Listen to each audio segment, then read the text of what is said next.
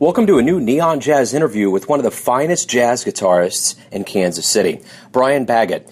During our candid interview, he talked about his roots in Kansas, his essence for playing music, his new book he just published, live gigs, teaching, and much more. Dig it. So the first thing, I'm just going to dive right in. I read your bio, and there's a lot going on, but I did not get where you were born and raised. Okay, I was born in Little Rock, Arkansas, and moved to Kansas when I was about 4 years old. So I spent the majority of my lifetime in Kansas. So what was it about Kansas that led you to kind of have a jazz backbone and to get interested in the jazz craft?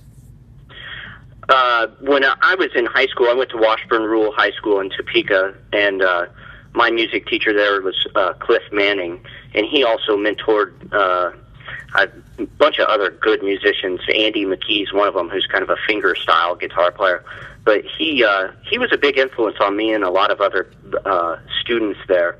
And then I eventually went from Washburn Rural to Washburn University, where I studied with Chuck Tomlinson for a few years. And that's what really got me started in jazz. He hipped me to Jim Hall real early, which was a really great influence on my playing. Well, it looks like you've had a lot of good teachers over the years. You had Danny Embry and a host of others that really kind of probably lent to your playing style. Absolutely, yeah, and Danny Embry's still a big influence on me. Just, not only the lessons that I took with him, but just his playing in general has been a huge influence on me. Now, you began your study of guitar at the age of 12, and you were playing gigs at 14. What was your family background like to lead you to have kind of music in your genes? Sure. My mom was a piano teacher, and my dad played some guitar, and they were both real supportive of me playing music. I was playing piano when I was younger than that, and I was actually even playing guitar before I was 12. I just didn't know what I was doing. So at 12 is when I started to, take guitar lessons and understand how the guitar worked. But I'd been holding it for several years, and I think that kind of made a difference because when I got some guitar lessons, I took off real quickly. It just happened real fast. Absolutely. So over the years, I noticed you got a picture with Steve Vai on your website, the Jerry Garcia Band. You've kind of gone from jazz to a host of other genres. Pat Metheny's name has been mentioned. What kind of projects and bands have you been involved with over the years? Well, I started off, I started playing guitar because of Eddie Van Halen, and, with that came Steve Vai because they were in the same sort of genre. And, we're talking about, the late 80s here, and so that was just the thing for guitar. But that's where I started, and then I moved from that into more of the blues players, and then into jazz from there. So I really approached jazz, like a lot of guitar players do, from kind of a rock and blues background. But the one common thread through all of the guitarists that I've been influenced by is that they could all really play well. And that's been kind of something that I've liked in music for a long time, and I think that's what led me to jazz, was that when you get into jazz music, everybody pretty much plays really well. Right on. So it's sophisticated music, and sophisticated improvisation, I guess. Absolutely. Well, what a lot of these guys that are playing the guitar, technically there's so many aspects of it that are jazz and crossover, so it's not fit into one little box, Right, and that's what was really important to me when I was studying with Chuck Tomlinson, was that, I knew Al Di Meola and John McLaughlin, and he was like, well, those guys are great, but, check out Jim Hall, and like I said, that opened a lot of new doors for me. But, and another thing that's interesting about, I talk about how I've always been into guys that can play really well. Now that I'm getting older, I'm starting to realize that, there's always going to be someone faster. There's always going to be someone better technically. And so now I'm starting to go back and go, okay, now what kind of story do I have to tell? Because that's, in the end, what's going to set me apart from other guitar players. Absolutely. Is what I say, sort of with the knowledge that we all have access to. Sure. So Before I get to your latest 2012 release and talk about that a little bit, your inspirations and how it's doing, talk to me about the albums leading up to this latest album that you've been involved with.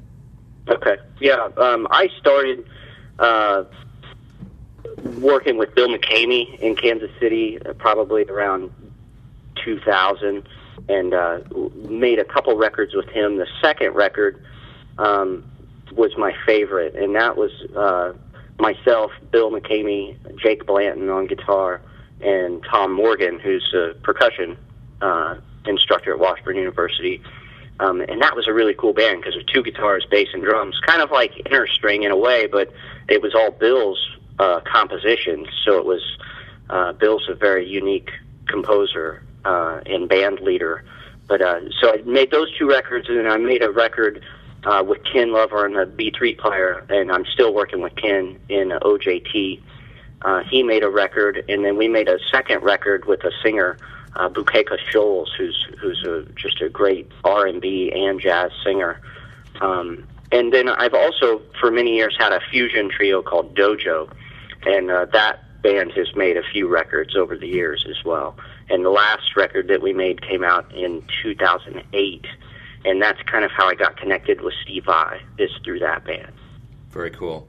So your latest release, how is it doing, touring? What were some inspirations behind this album?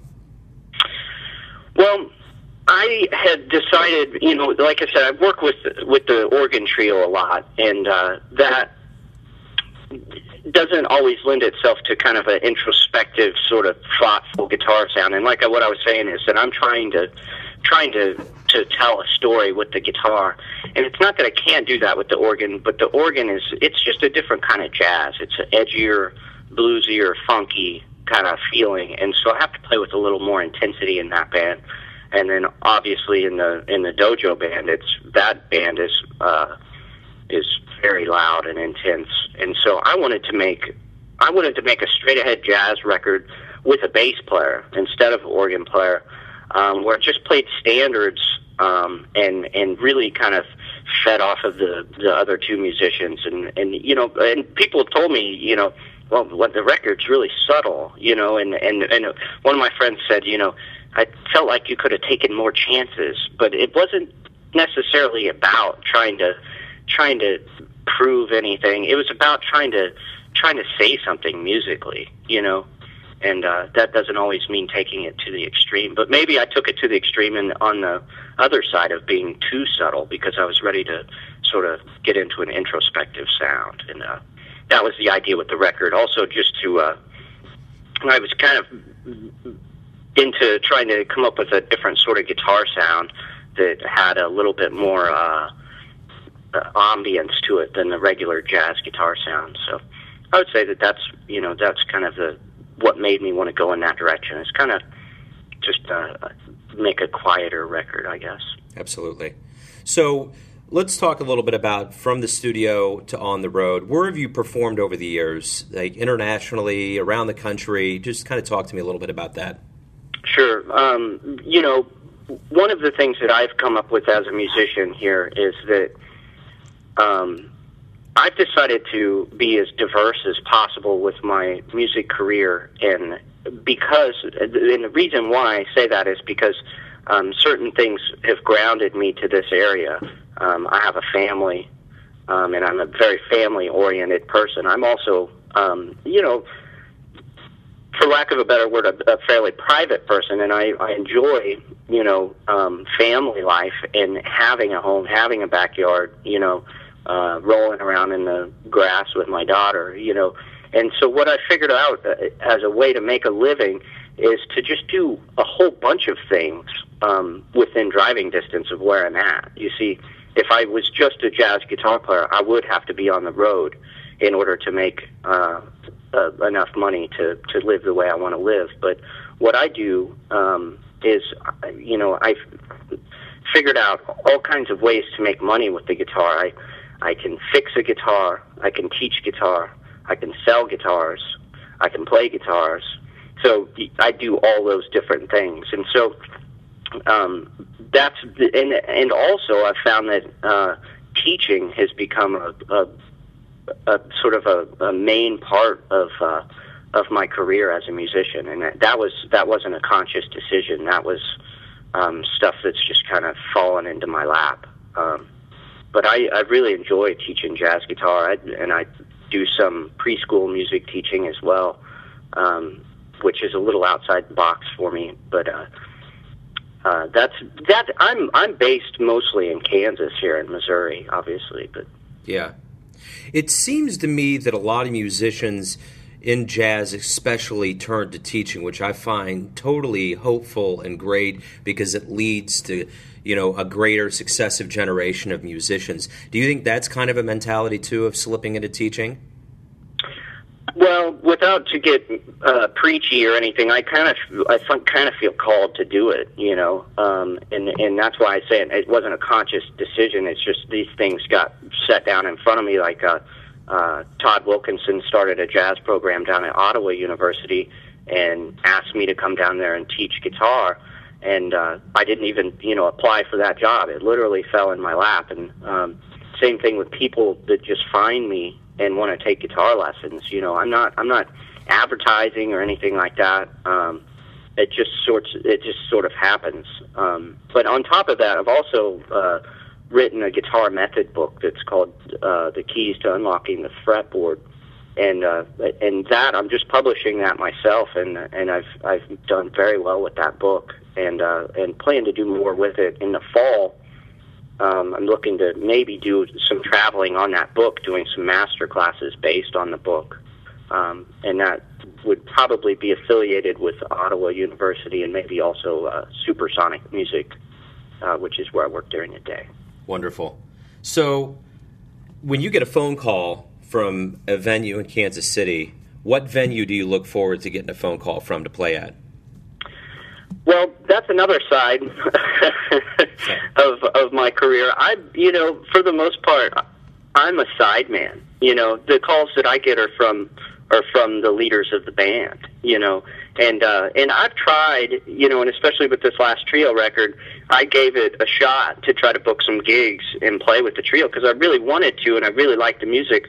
But in the end, it's just too much trouble to try to do it, and I'm not good at it either. I'm good at making music, I'm not good at selling it, and I feel like if there's something missing in the industry, it's that person that sells it well, because I've actually run off 3 or 4 people just trying to do the PR side of music, and so for me it's easier and just a better fit for me, I think, at this point to kind of be a sideman. And also, I kind of have this theory of play, practice, get better, let your playing speak for itself, Sure. So instead of calling the clubs, or sending them press kits, I'd rather them call me and, based on my playing. And, that happens with musicians more than it happens with club owners. But I think for me as a musician, what's going to happen, I'm not interested in trying to force anything. I let things unfold as they happen. And I believe that eventually my playing will be at a point where the club will call me based on the playing, and then also that the club would fill up based on my playing. The other side of that coin is the person that knows everybody in town and has all these friends that will come out to see him play. I'm not that guy. I mean, I have friends, but I'm just too busy to spend a whole lot of time socializing, and so what's going to have to fill that club is my playing, and at that point I would be very, very satisfied with a result like that, because it's very real and it's based on the music. And I always tell my students, and I tell myself, it always comes back to music.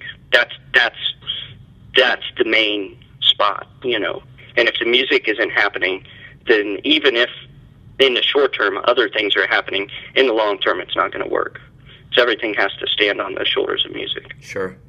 So tell me, what's one of your favorite memories from playing live? Oh, man. I would say, well, obviously playing with Steve Vai was just absolutely incredible. Because I had, Steve Vai posters on my wall when I was a kid, and he didn't know that. Just the generosity of those guys. But I'm friends with what I guess you'd call him the rhythm guitar player, the second guitar player in Steve Vai's band, and he's the guy that set that whole thing up. But he, I had just gone to the concert and it ended up that this guy let me play, his guitar through his amp. I didn't have any equipment, anything, and those guys were just so generous, and it was just an amazing experience. Plus, the way it sounded on stage was just unbelievable. Right on. Sounded like a CD, I mean, the monitor mix was just unbelievable up there. But the thing that knocked me out the most about that, was just, and the biggest lesson that I learned from that was that, you can do something small that seems, like just telling somebody they look nice. That was easy to do, but the effect that might have on that person could be huge. Yeah.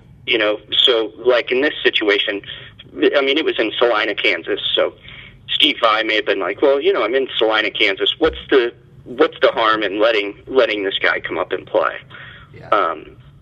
So it wasn't a big deal to him, but what it meant to me was huge, and so that was one of the biggest lessons I learned from that experience, and it was awesome. It was really awesome. But I've had a lot of other really great experiences on stage. Some of them have been, like one experience that I remember. I believe I was at the Bottleneck in Lawrence with kind of a rock band or a jam band. I guess this was many years ago, and it was sort of the first time that I realized that there's a place that you can get to in improvisation where you're not thinking anymore, and that was a huge moment for me as a musician, and I try to get to that spot every time now on stage, and so that's an interesting place because that's not a venue, that's a space that maybe we can get to in improvisation. Absolutely.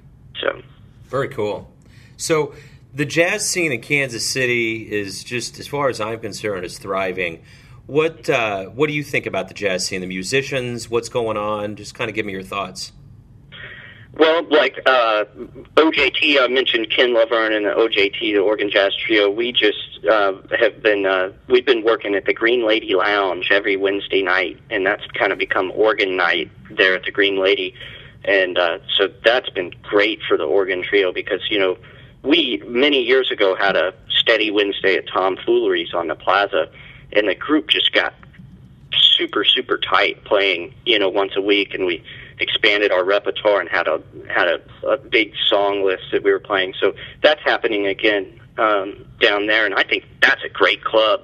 And I think the scene is coming back for sure.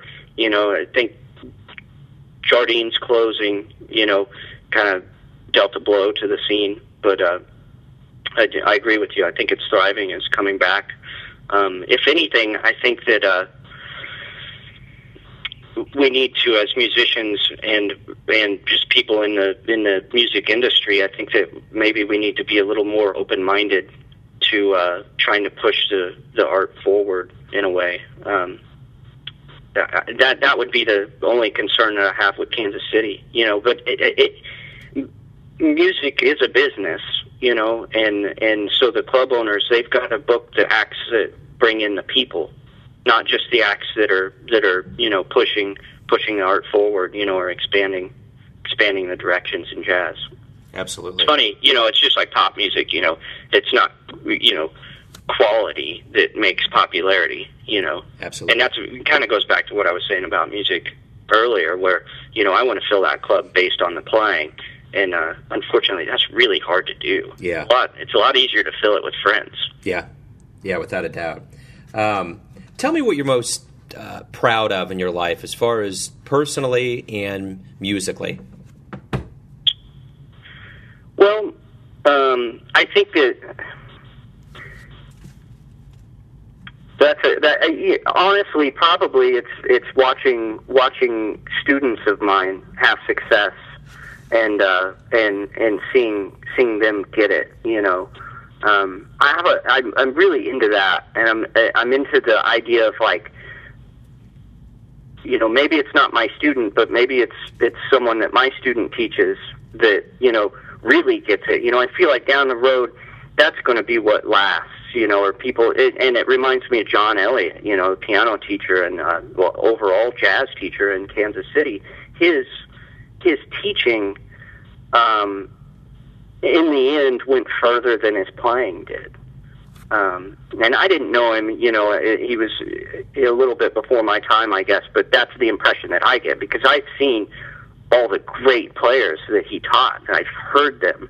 And so there's a little bit of him in all those people, and so I kind of want to be like that, sort of just help others, figure out jazz improvisation, and other than that, I would say the thing that I'm most proud of is probably staying true to my belief of just playing from the heart and working on my craft, and letting my craft speak for itself.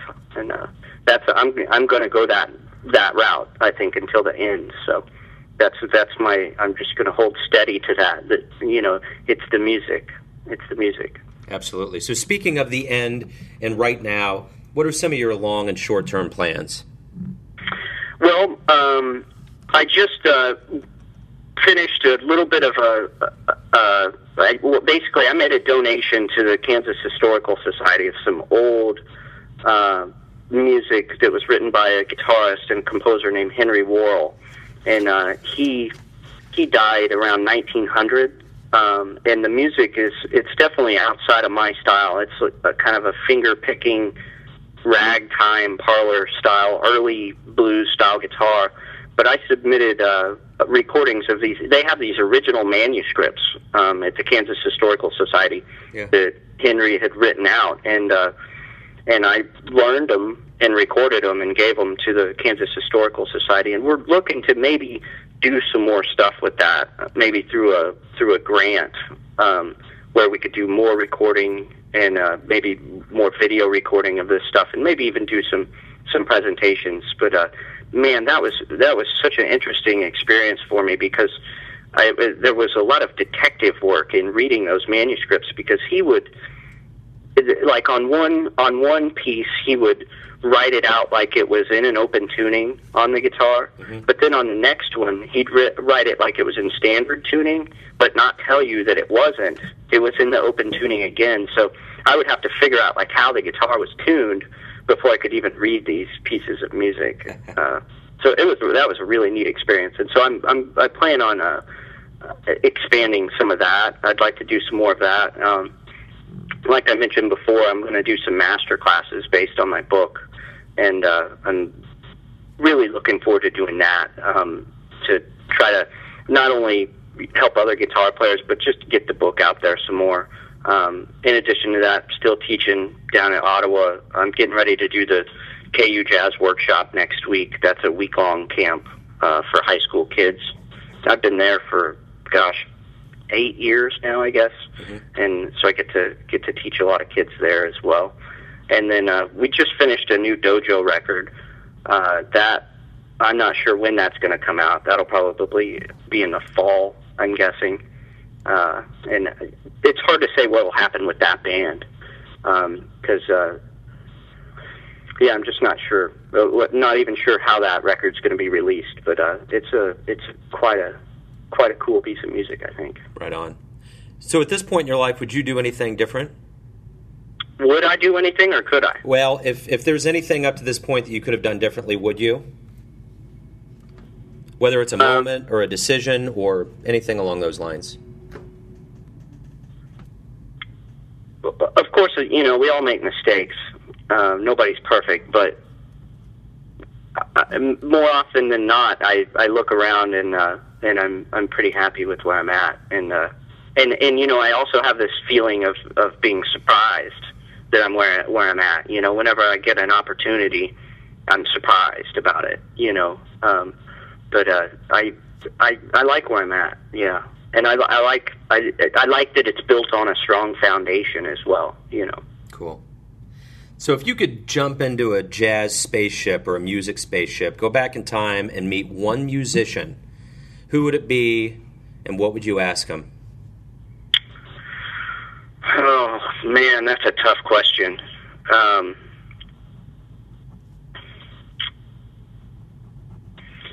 You know, I think I would probably want to meet John Coltrane.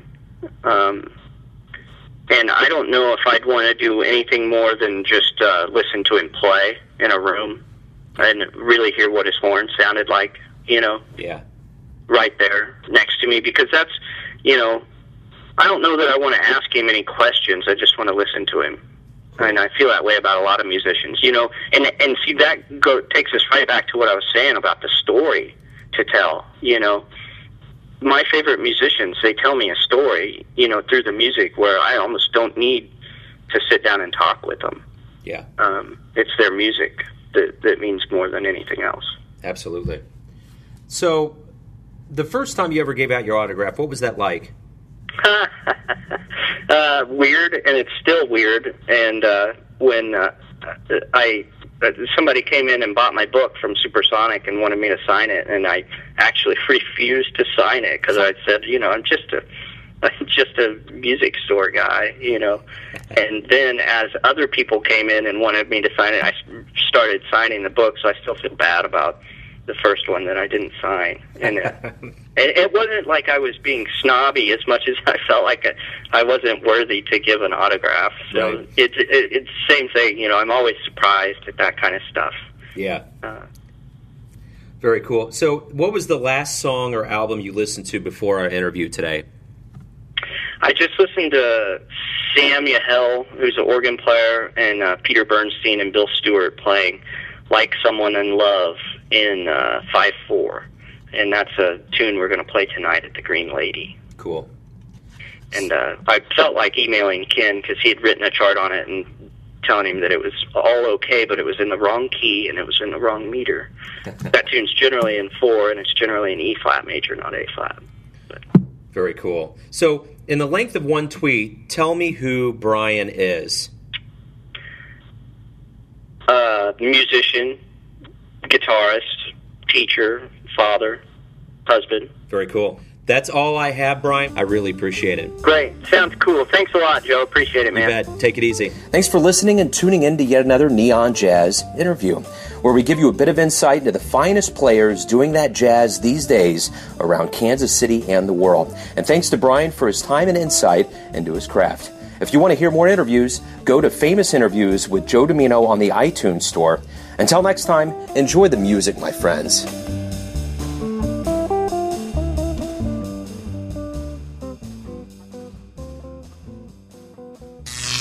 Neon Jazz.